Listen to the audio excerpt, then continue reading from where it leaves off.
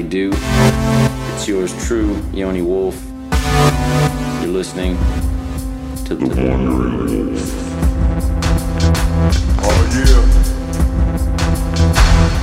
It's my pleasure today to be talking to you. I've had some, I'm in a bit of a funk. Need to get to yoga. Today I'm going at 5:15. I really should be doing this kung fu I'm in this cycle thing where I feel like I'm not in great shape with my intestines and stuff. You know, my blood isn't as high as it should be. You know, so I'm like scared to start something new that's super hyper physical. But I feel like my calling is to be hyper physical. And that's when I'm at my happiest. So at some point I'm going to get into some kind of martial arts, kung fu. Don't laugh. I'm not trying to win, you know, I'm not trying to go to states. It would just be for my own physical health and therefore mental and emotional. It's all connected. I just need something. I need some form of sort of discipline to take me through the day. Look, I feel really lucky I haven't had a job since 2000, really. 2001, I'd worked like a little bit. And that's great. And what I do is definitely preferable. When we last caught up with our working hero, I was working at Wild Oats, which is like Whole Foods. You know, Whole Foods bought most of those out, I think. But I was, you know, making the juices and the smoothies and the coffee drinks back at the thing, and working in the bakery and going back to the freezer at 7 in the morning or 6 in the morning. Actually, I would come before the store opened. That sucked, of course, in its own way, but how I live now is just day to day in this haze of uncertainty and with the vague notion of that I want to create something. Humans were meant to work. You know, you're meant to have something to do all day. There is a no man's land that I can end up in and lack focus and stuff. So me taking some sort of martial arts, kung fu, something, you know, would be like a focus that I could have for my physical self, just to feel like, okay, you know, oh no, I really shouldn't have that other piece of cheesecake, you know, because I'm going to vomit that up when I go in to work on my katas or whatever the fuck they call them. Maybe I should do Tai Chi, you know, it's less violent. But I'm not worried about it. It's not like I'm going to be doing cage matches or something like that. I love watching that shit, don't get me wrong. But that's not really for me. We just need to get started on working every day for this next record. I have all these feelings about it that aren't actualized, so I want to go there. And I did last night. I just went through all the notes in my phone, you know, the yellow notes pad, because I had to get my phone rebooted because it wasn't working. Anyway, I went to the Apple Genius yesterday, so I had to copy over all my notes to like the iCloud or whatever. Last night when I got home, I read through all the notes that I had, and I have a good amount of interesting lyrics. You know, and this is always the case. I always think I'm not working, but it's sort of like, you know, like breathing or whatever. It just, you know, the words kind of come to you, you know, in your times of idleness and usually in half sleep, you know. I'm not sure what the record's about yet. You'll see, as I explained to Alfred, things really do develop in the process. The work is done really to figure out what it is that I'm festering on about over the few years that I'm working on the record. I say in the interview that my albums are like rungs in a tree, but I meant rings. Like if you cut down a tree, like the age of the tree, you know, and each ring demarks a certain era. That's how albums are for me. And the last one particularly is a record of a lot of pain and stuff, I think. And, you know, I think I want to move towards, I want to have that happy, really happy record. But, you know, I haven't got there in life yet. I'm still sort of drifting. And maybe I'll drift all my life. I'm not unhappy, I just still don't feel settled. And maybe that's a matter of, maybe I just need to get into intense physical activity all the time if I can handle it physically. That's the thing, is that I have these gut issues and blood issues, and then, you know, on top of all that stuff that's infuriating, and you know, I don't know how to fix it, and it feels like hopeless. You know, sometimes I have like this freaking golfer's elbow, which is not as scary as those things at all, but it's still, it you know, it prevents me from doing, I can't really do pull-ups anymore, which is one exercise I used to do all the time. And, you know, even push-ups and stuff get to me. So, you know, there's always these things that pull you back from doing what you want to do or what you want to be doing in life. And, you know, it's hard not to let those things be excuses, but it's time for me to step up and be the man that I know I can be. I have a man inside me. I have a man inside me that eventually, hopefully before I die, will come out and lead the life that I was supposed to live. Maybe my whole issue is that I feel like I have that man, so I'm always frustrated and upset at myself for not being what I know I could be. I'm a perfectionist. We know this. This is documented by several head care professionals. Anyway, I recorded this interview in May in Liverpool, England. I do a little intro. I actually recorded it after the interview, but I felt like talking to the recorder right after Alfred left. So he left, then I recorded this intro you're about to hear, and then we get into this interview that is really insightful. Alfred is goddamn. I couldn't ask for a better person to talk to in terms of clarity and having just a very interesting point of view. So, yeah, first we get to me, then we get to Alfred. Dig it. Sugar snap.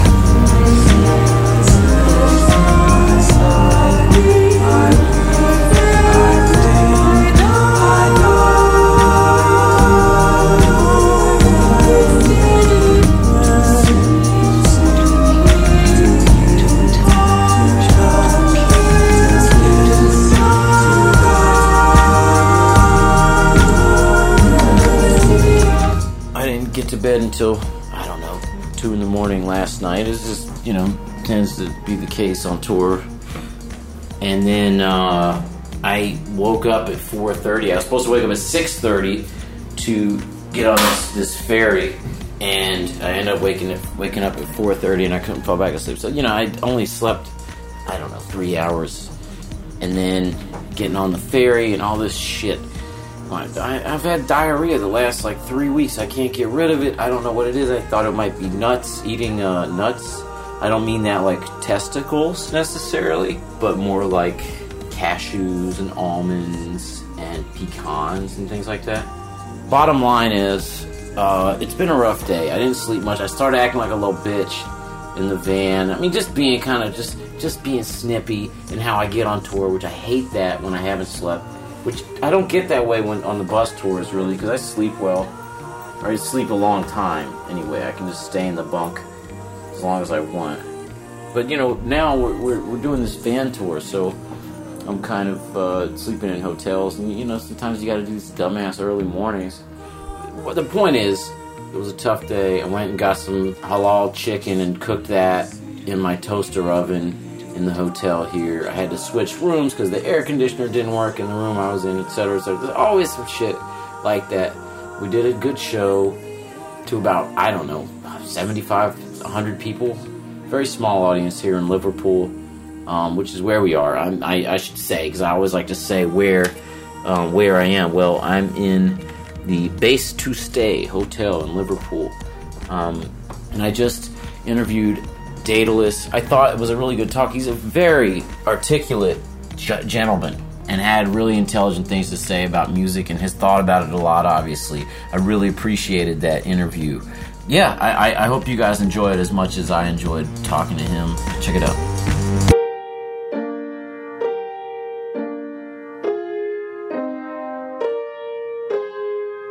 The best way to be a weird middle-aged person writing songs for 15-year-old girls is Exactly. Yeah. Exactly, because then you start identifying with your audience, and that's, you know, Yeah. doing what they do. Like the rave circuit, I came to that kind of late in my career, and most of the audience people are half my age. Yeah. I'm not wearing candy yet, but It'll happen. Yeah. How old are you? 35. 35. Okay, you're about my age. I'm 34. So You fostered like a fan base that really like is intimately familiar with your songs and like your song based. Versus the electronic music world, which is a little more anonymous. yeah, you're not singing too much, and yeah, I mean that's.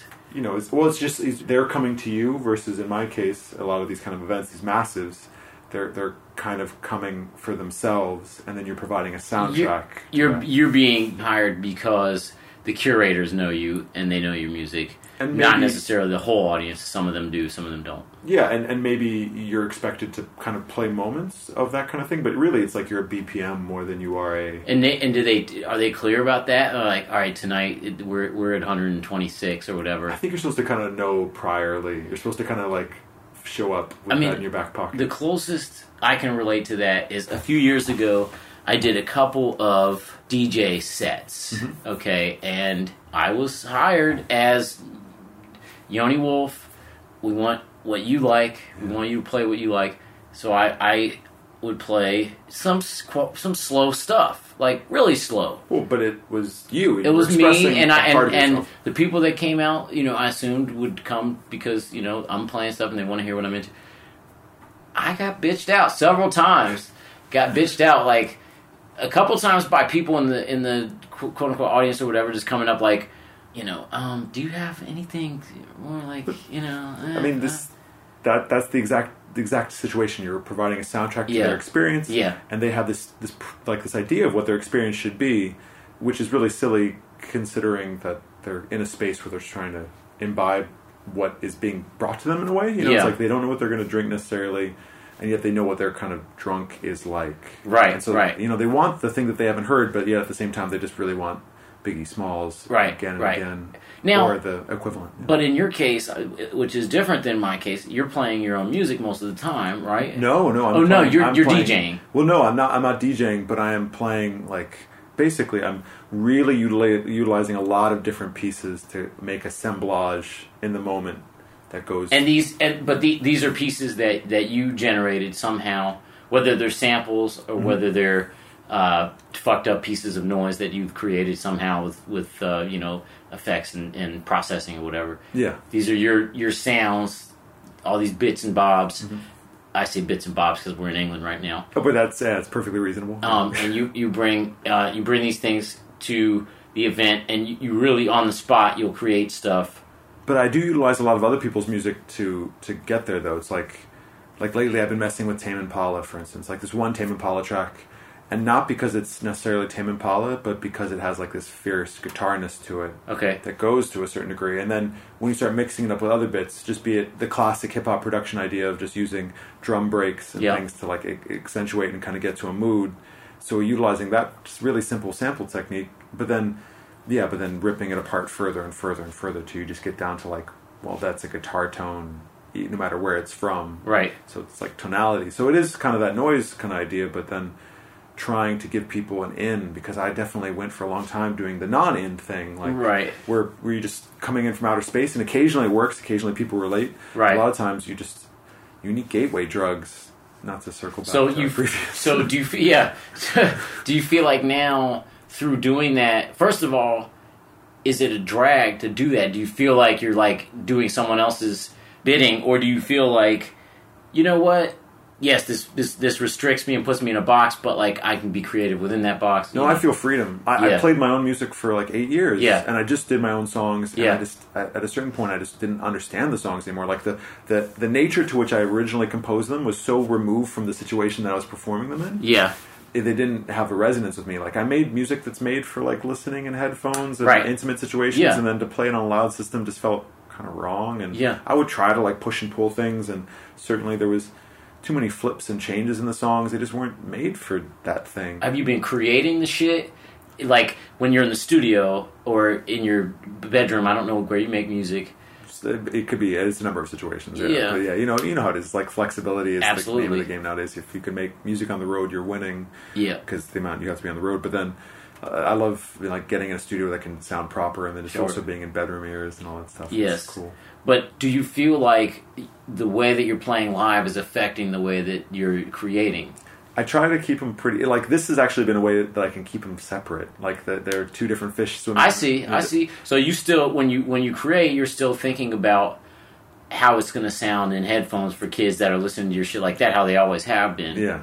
But the truth is now, it's funny because people don't approach records like records. They're kind of, willy-nilly. Trying to bring that Britain thing back. Let's hear a song here or there. Yeah, a song here or there, and they're just, like they're making their own mixtape effectively out of everything, their own playlist. Yeah. I've heard of Daedelus. Let me check him out on YouTube. Yeah, let me check the biggest song first, the thing that had the million views or whatever, and nothing else. Which is what you have had something like that. Yeah, I have Fairweather Friends was kind of like a bigger song for some kids, and then there's a few other songs that seem to show up, but they're years old now and stuff, and the new things kind of get smushed around, and then it's hard to find like a clear voice. Like nothing's really curated, so it isn't like when you go to YouTube and you type in a word, it isn't like it makes any sense. It's just this like spasm of songs, like thousands of weird like fragmentary moments from like badly recorded shows to like professional videos. It's the same thing for us. And it's the conundrum of our time. It's the absolute crux of the whole problem is that with the disintegration of all these different ways that an artist wants to frame their work, you explode the whole thing, and so that now it's like. So I'm still making records, and nobody listens to records. So what's the answer? Do you? I mean, you could go into a situation where you're, okay, I'm going to just do singles or whatever, and just like a lot of electronic musicians and a lot of artists in general. They've been doing that lately. Just got rid of the whole thing. But I think it's better to be foolish and to deal with just a smaller group of people. It becomes more fine art than it is the broad music base, but. What else have we been doing? But if you're out and about playing parties, people are going to get to know your name like that, and then you dupe people into listening to things. Yeah, to slow music, into these sad songs. Yeah. Yes, all the time. That's good. I like that. I get a lot of people who do get disgruntled. And you see, like what you were talking about, when you're at the club playing your music that you really love, you get these people who take umbrage with it. They take, like, they're offended somehow that you're not playing to their expectation. Right. And so I've circumvented that by playing live in a lively fashion in this kind of continuous manner, and then records that can be sad and droopy. And then I do get a lot of crosstalk. People come to shows and they're disappointed they're not playing the songs they want to hear. Right. That they've heard on these records, but they have the record. Right. So they're already to the record. Yeah, you don't have to worry about them. The live people, they come for the live show, and hopefully I sneak in the melodic stuff I want. So I'm trying to say that I win, but really just losing on 2 degrees. And I feel very happy with that right now. Yeah. Man, I feel like there's a lot of sense that you're making, in doing what you're doing. Like I have always felt the disconnect between recorded music and live music. And yes, it's true, we do play our own songs, and we don't change it. We have our hardcores that come out to hear the songs, but they're also. But as a band, you guys are already transforming the music to make it more live. Yeah, I guess it just naturally happens when you put 6 people on a stage together. There's an energy that's going to happen. Mm-hmm. But I also feel like there is a tempo thing that sometimes we. Like tonight, I felt a few songs. I felt like this is too slow. It's just not enough body. The dance floor mathematics weren't there. It wasn't. The proper space of room versus drunkenness versus body. That's your next album, by the way, Dance Floor Mathematics. The next record title is not the good record title. It is the sad record title. It goes again to show my. Are you allowed to say it? Sure. I mean, it's not really been announced, but this won't come out for a couple months anyway. So perfect. Yeah. Then it'll be fully out by then, and it would have already just had its 2-week window of having some attention. And then already be back in the underground and the hardcore, put back to sleep for a good 8 years. It's called Drown Out. Drown Out. Yeah. I like that. It's coming on the Anticon label. I know. That's so awesome. And you said it's coming out in September? September, kind of, maybe, supposedly. Yeah. Artwork's done, first video's done, more work to be done, but... Have you tended to bounce around labels a lot, or as you did stuff early on? I remember you doing stuff with Mush early on. Well, earlier than that, I did stuff with Plug Research. You were doing stuff with Plug Research, okay. And then Ninja Tune has been like a home for a while, but like... You did Ninja Tune before Mush or after? It's a kind of a funny story and a kind of controversy. I think that's, again, trying to get back to the UK. It's sort of a controversy. I was... initially duped into continuing a relationship with Mush by starting a relationship with Ninja Tune. I don't want to get into as a licensing deal. Kind of licensing deal, but then also like... Kind of what we did with Cloud did, maybe? Maybe, but then at the same time, I was told that, like, oh no, the only way this is going to happen is if you sign for, like, a few more from Rush. Right. I don't know. If I'd read the fine lines and asked tougher questions, I think I would have avoided. Were there fine lines? I as much as I should be contractually, yeah. really, I just want to make music. Oh, same here. I hate that stuff. I feel really blessed to have Brent who's managing. It's just like takes a real load off. Have you ever had anybody doing that kind of stuff? Yeah, no, I have a good team, and I feel like it took me a long time to get to that good team place. And a lot of people, I think, like a lot of young musicians I talk to, they're so caught up in like identifying a unique voice, much less just trying to see how this world works, just trying to even figure out like what version of trap music they want to be making right now. That they what is that? Tell me what that is. I mean, I kind of know. I mean, dude, you know more than most. Like I know the sound of it. It's like you've been following Southern hip hop probably in its many forms of itself, but very much from afar, you know. I mean, and a lot more of the Texas stuff. Let's just put it in the Texas box. The UGK is trap Texas. Well, not necessarily, but like Titty Boy, who became 2 Chainz. You could say he was in a trap vein, and there was a bunch of people. What was he when he was Titty Boy? Who did he rap with? I never heard of Titty Boy. Titty Boy was just Texas. He didn't have a group that he was with. He probably ran with a clique or. He was with the Ghetto Boys. That's what I was expecting you to say. Like, oh my god, he was the 4th member. Yeah.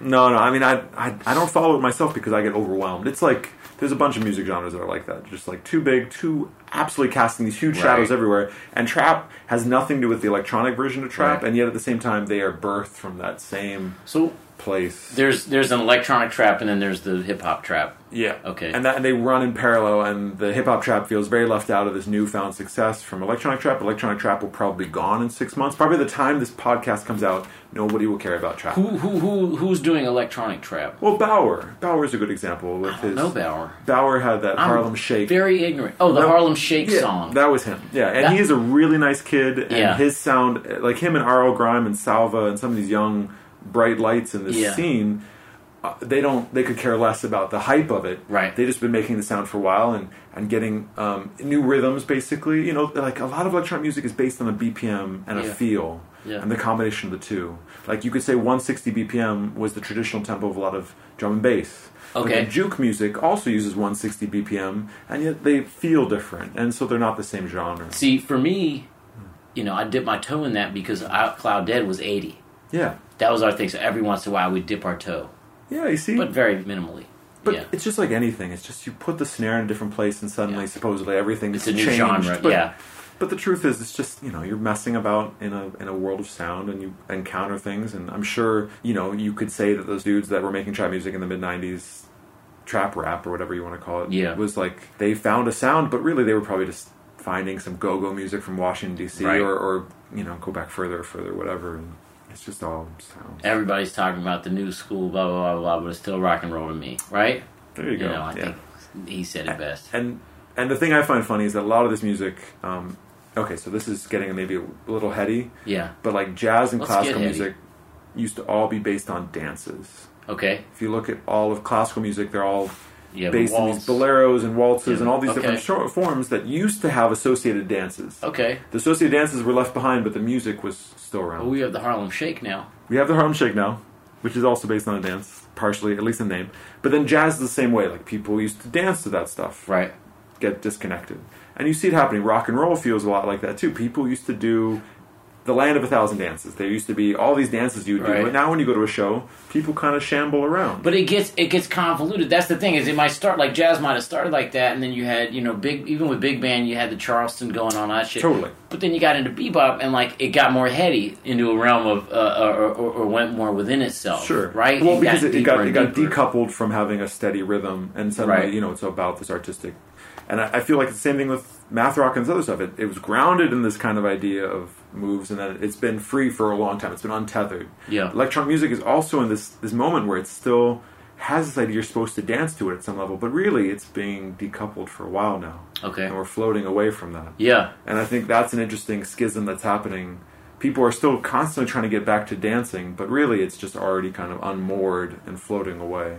But that brings us back to, like, yeah, I think they are into dancing when they're going out, but I think that a lot of people do listen to, I mean, remember they called it IDM in the beginning of the 2000s or whatever, and, earlier, and that's not, IDM wasn't really to dance for. It was, but it stood for intelligent dance music. I know, but, it doesn't make any sense. No, it doesn't. It doesn't. Was stupid. Yeah. But that's why they call it EDM nowadays. It isn't called electronic music. It's called EDM by a lot of kids, and that's electronic dance music. But it's also like, what's the other one? Right. What's the non-electronic, non-dance, non-music? Everything else is still electronic, but you just don't call it that. Like, house music, and you have all that other kind of shit. Techno. Right? Techno. What's the difference between techno and electronic? I mean, like... Well, and it's funny, too, because in the early 90s, when techno was kind of a hip word to use... Everything was put through the lens of techno. You had jungle techno was the first form of like rave, and breakbeat was called jungle techno, and just acid house had been kind of gotten rid of because people kind of got tired of that same squelchy 303 bass line. But then techno was the word that people decided to pick up, and it's just arbitrary. Yeah, the way things are spelled are arbitrary, and it's as good as something like jazz or rock and roll, which is all just words for sex, anyways.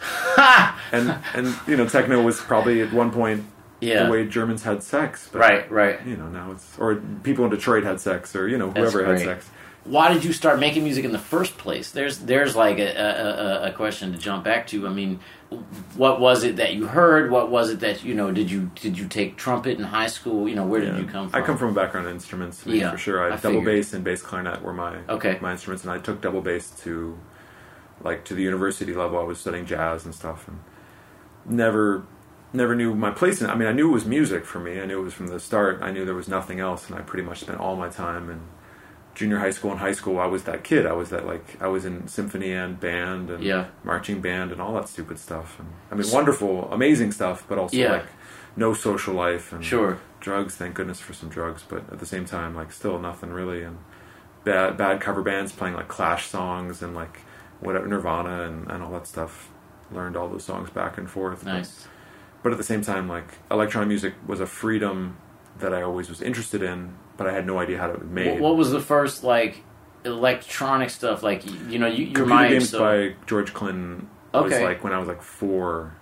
That's, a later George Clinton record? That was one of his solo records, but that was the one with, Atomic Dog was on that. Okay. And, some of his big hits were on that record. Got it.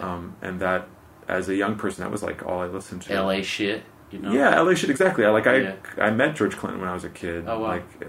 I remember that the compound he was at smelled like photochemicals. Okay. But I think it's because they were was that crack? Cooking, who knows? Yeah.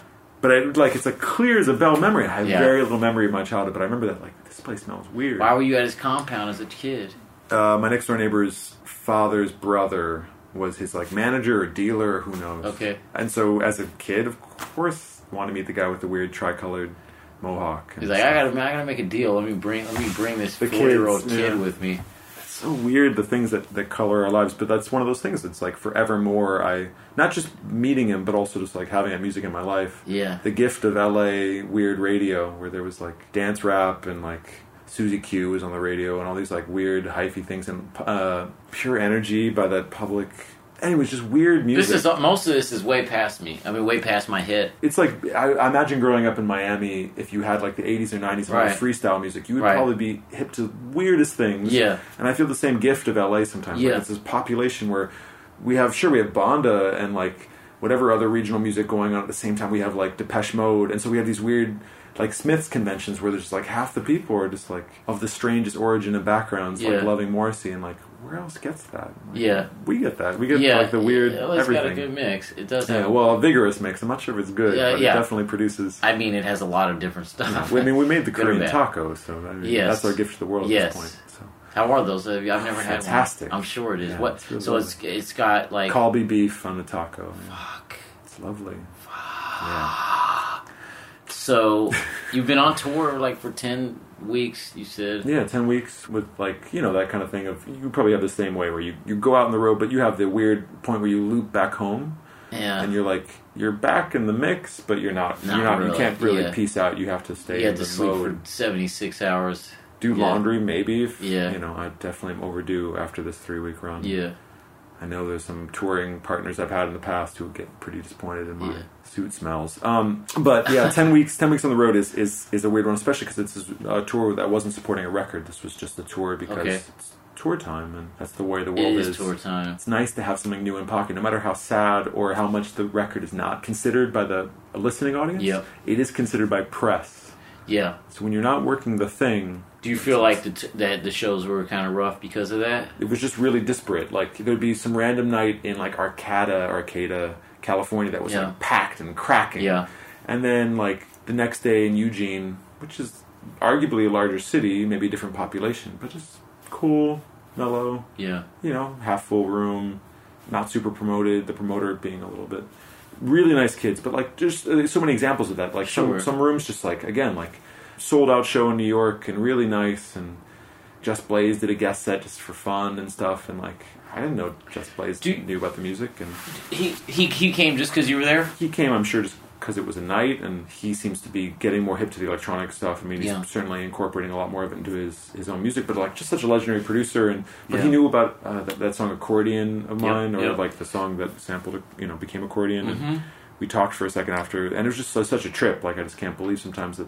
I mean, we all have these histories. We've been releasing records for a while, and I just assume that everyone's like an Etch-a-Sketch, that every new thing is just basically your own completely... Yeah, but it feels like that. But you've been doing this since the late 90s, mid-late 90s. I don't know when you started. Early aughts was my beginning. Early aughts. Yeah. Like, that's a long time. That's 13 years since, some shit's going to stick in people's minds. People know your name. But I just think everyone gets older and they just quit the game. It just feels like everyone has their kids and they, like, become, like, culturally neutral, even though they're still around. Yeah. You see it at shows, like, it's always the same age. Right, that's true. You get older and they stay the same age. Right. But you mentioned Doom. Did you get to meet him? I met him subsequently. I did some projects with him. I did a song with him that was just independent, like his own thing. Yeah. That was a little later, and I toured with him a little bit around the same time as I did... Yeah, that was the weirdest tour. That was J-Lib, J Dilla, Madlib, and Doom. So it was the J-Lib and Mad Villain tour. Oh, and God. I toured with them for 2 days, just playing accordion on two shows. Played actual accordion. Because just to kind of mimic the song. And to be something special. How did that happen? Like, did you know Madlib before that? Madlib did a remix of my very first record, actually. Okay. Yeah, which was amazing to have a dude that I didn't know terribly well, but looked up to in terms of his aesthetic. Like, yeah, his shit's great. And also the fact, too, that he... Like, I come from a live music background, playing instruments, and loving the sample life, though, too, because it's like you borrow these instruments, these players, these rooms, you can like, I never could, as just a kid in a bedroom, be able to be in these studio rooms, but by sampling, of course, sure, you get your fingers dirty in those spaces. And he's just one of those guys that can... There's rare people who can sample as well as they can play, and they can play as well as they can sample. He's a bass player mainly? Drummer. He plays drummer, drums, okay. But everything. Like, he can... He'll make records just by sitting, getting blunted, and just being in a room and just playing everything. And eventually, it's like, wow, that became something. Yeah.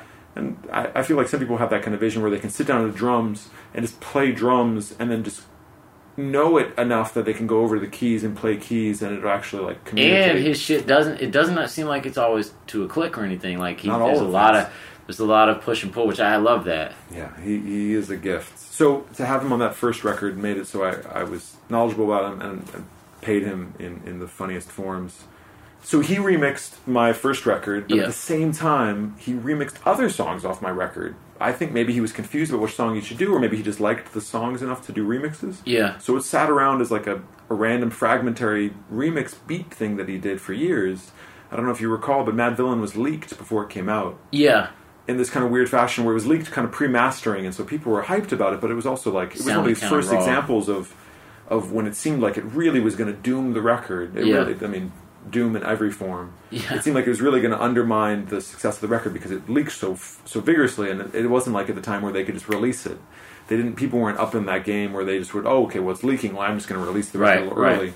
So this was like weeks and weeks in advance it had been leaking, and it wasn't even the complete thing. And so they went back to the studio and scrambled to get new versions of things. And in the end, my little fragmentary beat, or the thing that he had done with my original record, became suddenly something that was on there. So it was like... I see, he had taken that from the stuff that he had remixed. And I'm not sure if it was him that picked it or Doom that picked it. Or who. Maybe Doom heard it amongst his shit and was, I want to rap on that. Mm-hmm. And I'm the only credited sample on that record. Right. Which is a weird, ghostly... Because he knew, he knows you and he can't just rip your shit without, I know they were about to. They were about to. They were like, it came down to the very last second. Okay. And then they kind of like, oh, well. And did they split up the publishing too? No. And if anything, to be credited to... I mean, I guess, again, the only credited sample in there, it's like... Yeah. Cool. Well, and then other people have used it since. Like, I mean, there's a weird Drake freestyle where he's freestyling over that song, and Kitty Pryde does, and that's how I met her. Got a chance to get in a conversation with her. Are you going to work with her? Because she was hitting me up one day, like she came to that New York show, and we got a chance to start a conversation. I passed her a few things, but I think she's busy. She's doing the tour life. Yeah. She's getting and she's finding her voice. She's popping off. It seems like out the gate, which is crazy. I think she's talented. She's very talented. It's one of those rare things where she has a voice that it's like onomatopoeia. She sounds like she kind of looks or lives. Right. And just like Danny Brown. Danny Brown's like who she's touring with a lot. Danny Brown sounds like Danny Brown should sound. And it's great. Not everyone has that chance. Totally. A lot of people like, wow, you don't look how you sound, how you live, how you are. Yeah. And it seems to undermine a lot of artists. So I'm kind of hyped about trying to do something with her. It might even be on this record. I hope so. I tried to get her on some Anacon shit at some point, and it never happened. But she's just self-releasing, I guess. I don't think she's doing label stuff. I think she'll build to that, I think. She'll get to that. I hope, and this is true of a lot of people, that I hope she takes her time and doesn't jump into that seat where everyone wants you to be, like the biggest. They want to see if they can like press the olives into olive oil really quick. Right. It is really the opposite of how you and I came up. No one was ever trying to press anything out of us. You keep bashing your head against the wall until something happens, and you just keep producing. I mean, I think prolificness is something that is kind of undermined because of how vigorous. I mean, like everyone's prolific nowadays, and yet at the same time, it's like they're not necessarily willing to necessarily put out a bunch of records. They're just kind of teasing out the singles or these moments of remixes and stuff just to kind of keep their profiles up or keep their numbers. There's a difference between different kinds of prolific. You can kind of shit stuff out, or you can really make it like your thing and how you want people. Like I think some people have more of a. I'm not trying to be a pompous person saying this, but more of a quality control within themselves. And probably like you're saying though, it's like it's part of an identity versus part of something you do. Yeah. And I think you own being like this, seen as being a prolific and vigorous producer, or you own just being someone who seems to be out there a lot. Yeah. And I think some people's art form is more the social media than it is the music. Mm-hmm. And that's just part of the world. That's a new thing. That's a new thing, like that didn't... I think it's been going on for a while. You have someone like Johnny Rotten, Johnny Linden, like Sex Pistols and all that stuff, and like that was his personality. He was never any good. I mean, I think everyone would agree that he was just like a shitty. He was this crusty guy, but he had a look and a thing and like he represented a culture. I mean, arguably, he's still working those same angles, and there's so many examples of that. He's just trying to keep his fucking beach house now. I don't know. I don't know the dude. I can't. I'm sure. He's just trying to keep his fashionable habits going. And it's an interesting thing though, and this someone like Tyler, who's like Tyler the Creator, is like a perfect example of somebody who's like, I actually like a lot of the production and some of his verses and stuff, but man, he is like a master of. They are good at press and everything. Media, and I think they studied fashion and that supreme world that they worked in like really closely. They understand that there can be lines around the block for some random shoe that was made for like 2 cents somewhere and burning down in a factory and killing a bunch of people. Not necessarily those shoes, but I'm just saying some textile mill somewhere churning out these things, and that there's the one dude in that crew that I think they're all talented, and I think Tyler is an excellent video. He makes really cool videos. But the one guy in that crew that I'm like, oh my god, is Earl Sweatshirt. Like, absolutely, he's a fucking killer. I've been really happy that he's so young. Flylow has been working with him, and that whole team is like. I'm so happy about that. Who are these guys? This is people in your scene, kind of? Well, yeah, Flying Lotus has been... Oh, Flying Lotus, okay. Yeah, they've been, like, working... Sorry, I don't know people's nicknames and shit. I'm so sorry, it's So Flying Lotus is doing some shit with Earl, yeah. That's great, great. And Flying Lotus is doing his own... And he's got his rap thing, I heard his about rap thing, and I actually had him on stage to... Okay, so that aforementioned previous tour that I did with Mad Villain, where I played accordion. Yeah. We did accordion at the Fonda... recently played the Fonda again for this tour during this last 10 weeks, and I was able to have Captain Murphy, which is Flying Lotus's rap alias, come out and do Doom's verse because he also was acting like a villain a little bit, and was really weirdly full circle. And so no matter how any of this touring business goes and how nobody remembers history, sometimes you do things for yourself and it works out okay. Yeah. It's a really weird thing to be self-satisfied as a musician. It almost is like, it feels really wrong. I don't know how you feel about this. Like, happiness and music don't usually go together. Yeah. Like, usually most of the stuff comes from, like, dark places or, like... I feel happy when I finish something. You know what I mean? There's that satisfaction. That is this kind of satisfaction. Yeah. But the kind of, the engine that goes into music seems like it doesn't come from, like, hey, I'm feeling so satisfied today. I'm going to go work on a song. Generally not. But it's so defeatist. It's like we're trying to be these professional musicians that are inspiring or putting these things out, and yet these things come from dark places. And all this. Anyways, there's some truth in this that I'm trying to eventually get happy about. I'm trying to work towards that too, man. As a lyricist, it can be hard to like, and you get so used to a certain character, or a certain, you get used to a certain voice. Well, especially because that people, there's a persistence of vision thing with you have this certain output, and they have this kind of repetition. There's this 24 frames per second that you have achieved and have sustained, and then when you change that up a little bit, people are weirded out. Whatever, really weirded out. It's like that new Hobbit film. Like, man, that thing looks weird. 48 frames. What new Hobbit? Oh, yeah. I saw that. Yeah. Did you see it in 48? I guess I saw it in the theater. Cheap, like BBC drama.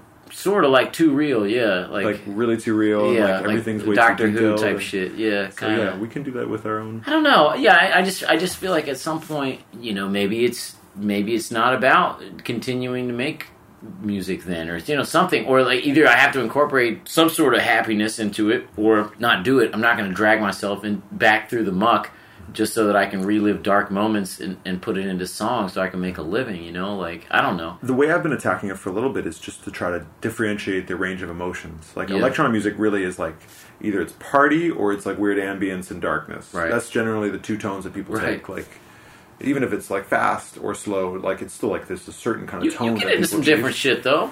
You'll go whimsy sometimes. Yeah, exactly. Yeah, and I think it's an important thing in the arsenal to have, even though a lot of people misconstrue that. I appreciate that about your shit. Yeah, I appreciate definitely. That. But it is a strange thing where people are waiting for those two moments, like either like some bad LMFAO, like party time, let's get drunk kind of music, or like never ending story, like people yelling Atreyu. So trying to figure out the balance.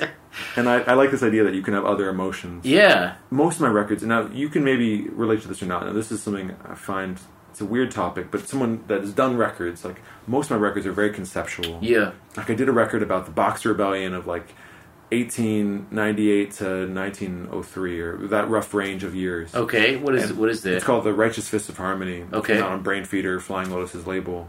As much as it has songs, it's like about this moment in time, and I really wanted people to get that. Nobody cares. Right. Nobody cares. But for me, it's the impulse that helps it become a record. It's the way of your process, and you know that's what you're doing it about, and you have that's your something you're drawing from. Mm-hmm.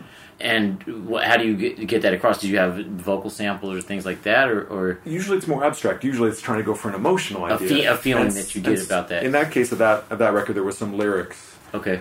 Just like historic moments that kind of helped. And then other records are just more about like sustaining a feeling, or like I did a record about Wales, the country that's nearby, called Of Snowdonia, that came out on Plug Research a long time ago. And I remember that one. That has some Welsh words and some like other bits and pieces that are about this idea of ascension. The Snowdon is like Sir Edmund Hillary climbed that to get ready for Everest. Okay. So it's like preparation for bigger things. Yeah, and like not trying to get bogged down in it, but at the same time trying to evoke it in this kind of abstract way that electronic music can do.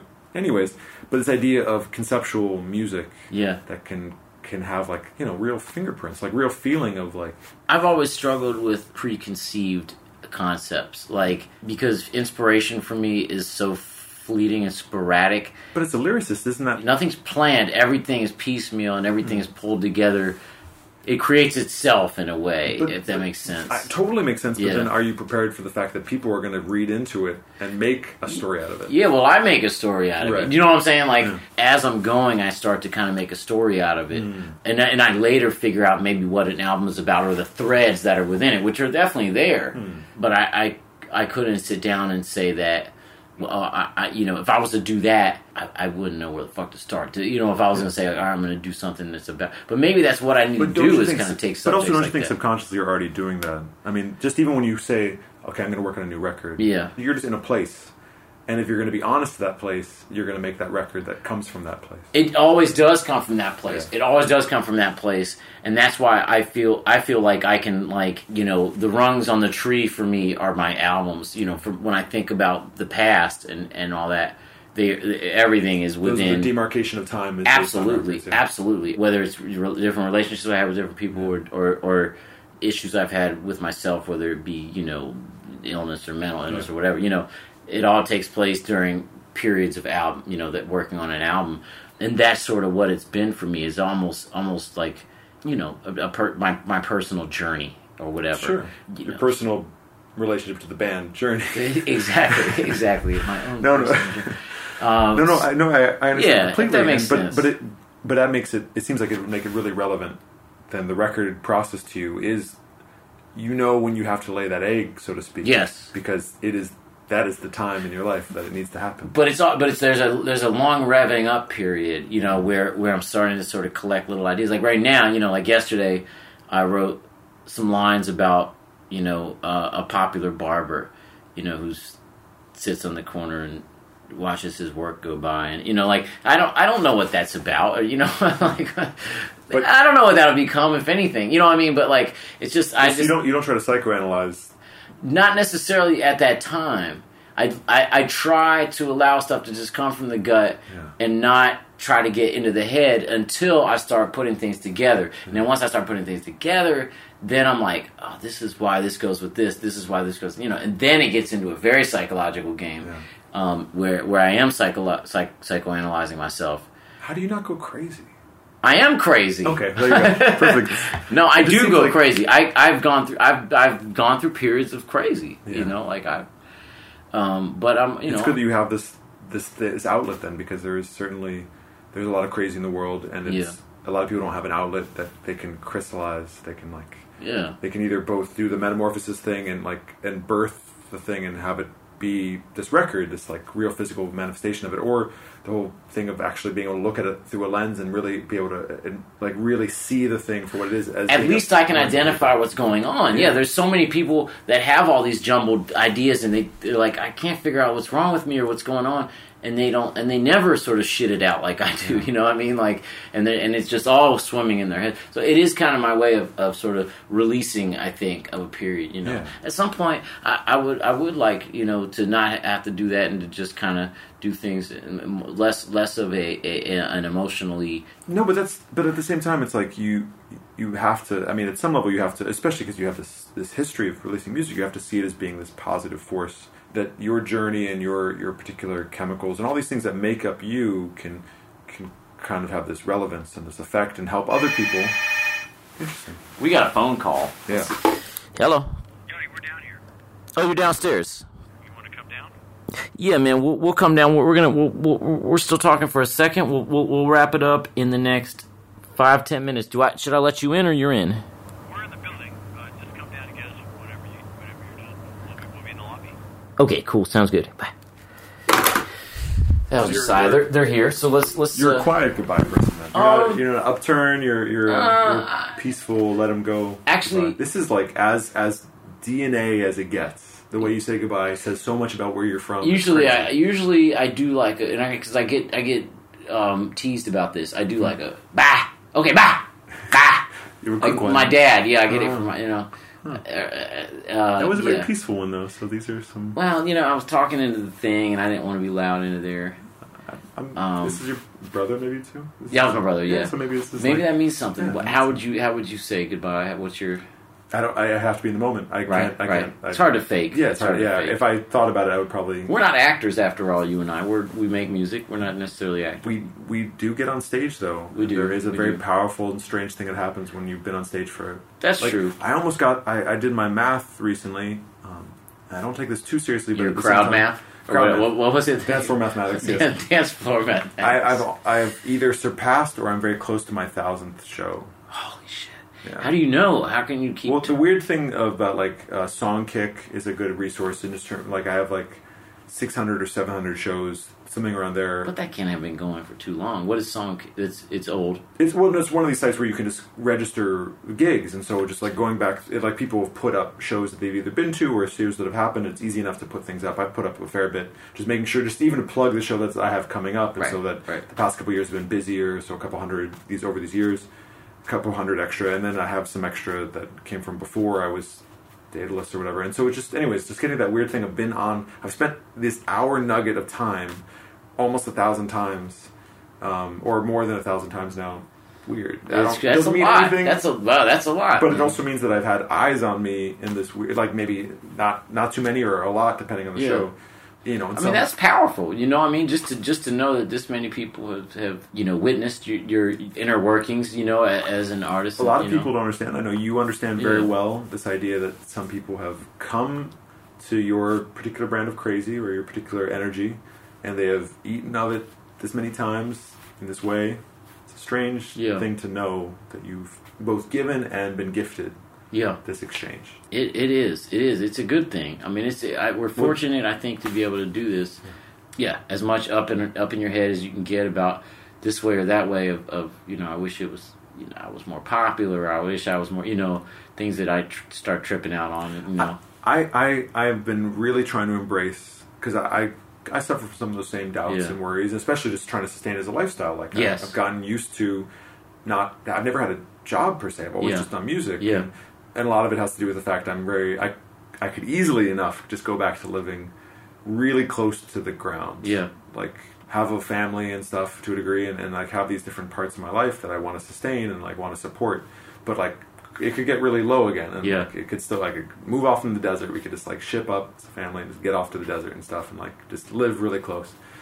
But so I just want to be able to sustain my expensive coffee habit, really. Yeah. At this point, I mean, so look, I need to have this continue. Just in and of itself, the fact that you haven't had a shitty day job, and that's a huge thing, right? Like a lot of people would consider, like it's all relative. That's the thing, is like I haven't worked a job since like 2000, and it's but like, then at the same time, it's like we don't have retirement funds. We don't have that's true. Like this insurance. When like the kids stop coming to shows, it's over. It's like, death. It's death. But it's the short run. We got better to burn out than to fade away, right?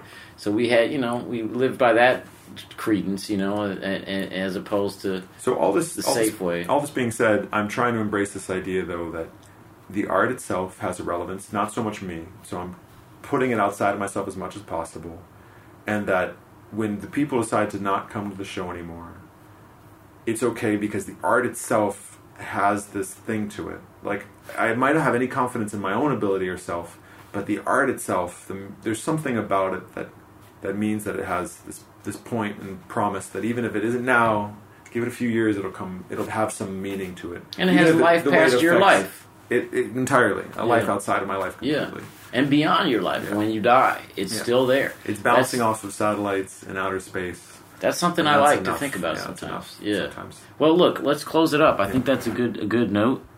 It flew by. And we didn't get into your childhood, your parents. We talked about music. That's everything. Next time. That's everything. Music's everything. It's fun. We're gonna get there. We'll do it another time. Sure. Great to have you. Daedelus, signing off. Thank you.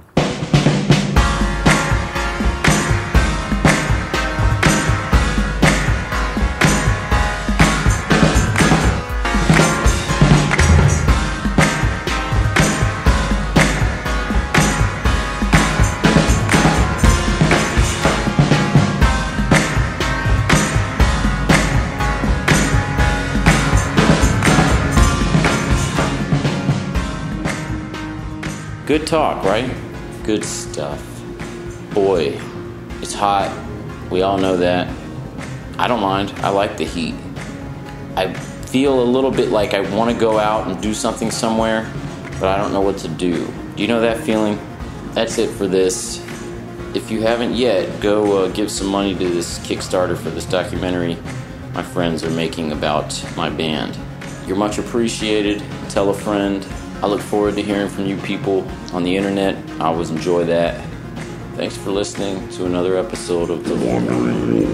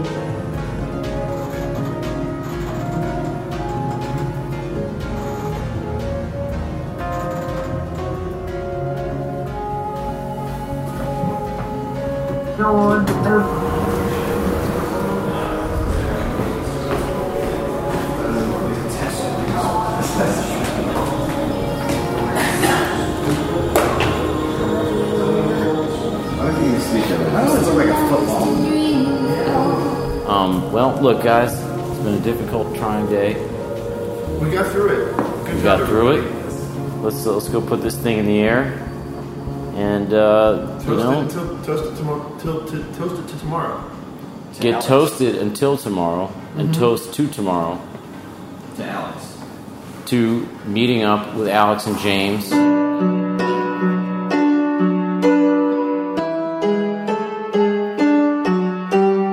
Maybe that's an outro, actually. It sounds more like an outro. I'm like, oh, thanks, buddy. Or something like that.